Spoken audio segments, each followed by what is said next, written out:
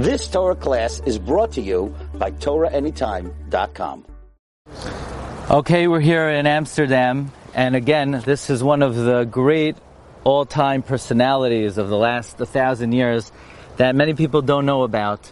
You look in the Chida, in the Shem Hagdalim of the Chida, on Rabbi Yaakov Sasportas, so he says on his entry to the Sefer Oihel Yaakov, he was a Rav Me'orei Hamarav, a rabbi from the west, Ubala Orei Edoim, and he came to the east. So that doesn't necessarily give us the full picture of the life of Rabbi Yaakov Sasportas. By the way, Sasportas is a Ladino name. So it means Sheish, 6, Portas, ports, 6 gates. Okay, Rabbi Yaakov Sasportas is born in 1610. What's very interesting is, Rabbi Yaakov Sasportas is a direct descendant of the Ramban. Direct descendant of the Ramban. Now, he's 12 years old. He makes Siyam Hashas. In the year Shin Pei Ches, 1628, he's 18 years old. He's one of the Gdolei Hadar, and he becomes the Abbezin of Talmisan in Morocco. 20 years he's a Rav in Morocco. Okay, so he's a Moroccan Gadol from the Gerushe Sfarad. Now, Rabbi Yaakov Sasportas' most famous work, and what he is renowned for, is that when Shabtai Tzvi Yamach Shemoy reveals himself in the year 1626, Shin Pei Vav, and the majority of the Jewish world gets swept along, including many great Torah personalities, many great Rabbanim. Rabbi Yaakov Sasportas was the most outspoken rabbi against Shabtai Tzvi. He led the battle fiercely at great personal expense. And there's a big question, how was it that Rabbi Yaakov Sasportas was the only one who saw through the charade?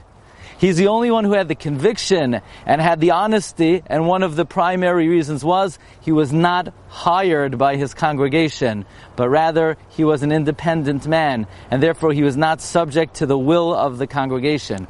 But Rabbi Yaakov Sasportas fought a valiant war against the Shabtai Tzvi.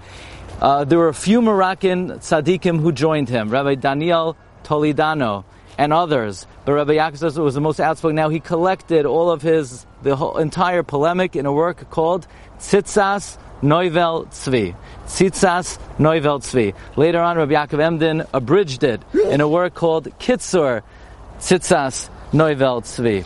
He was a very dear friend of Menashe ben Israel. So when Menashe ben Israel goes to audience with Oliver Cromwell, Menashe ben Israel is accompanied by none other than Rabbi Yaakov Sasportas. He was the rabbi in Sali. He was then the rabbi in Amsterdam. He writes letters to the Rabbanim in Venice, Reb Shmuel Abuhav, Reb Shimon Shapira, and he fought valiantly against the Shabtai Tzvi. He then became a rabbi in Hamburg, and amazingly, with all the difficulties of his life, Rabbi Yaakov Sasportas lived 86 years old. He was really Midas Hadin.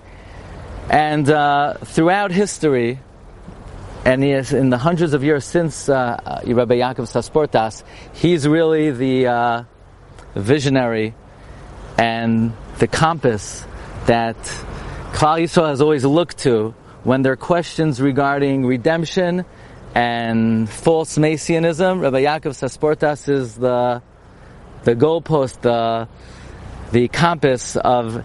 Now, you ask, how did Rabbi Yaakov Sasportas know that he was not the Mashiach? Well, he writes many arguments. Number one, he pointed to the Rambam and the Geras Teiman, that the Mashiach has to be born in Eretz Yisrael. So, right, you don't even get to first base. Number two, he has to build the Beis HaMikdash. It's irrelevant that it creates a worldwide Shuvah movement. Many Rabbanim didn't want to speak up against Shabtai Tzvi because they said, well, let the repentance sweep the people. Yaakov Sasportas says that's not relevant to the issue of whether somebody is Mashiach or not. So he really identifies the specific criteria that are needed to judge whether somebody, in fact, is the true Mashiach. So we should be zoicha, standing in this place, of somebody who is able to weed out false Mashiach. You know, he was challenged. He said, well, do you not believe in Mashiach? He says, no, you don't believe in Mashiach. So you're willing to accept falsehood. I truly believe in Mashiach. So in the Zechus, like Rav Moshe writes, that the famous account, that the reason why Mashiach came from the Bnei Shleit is because they could have created a false Messiah and claimed they were pregnant from the Shechina, and because they didn't, they were Zeicha to the true Mashiach.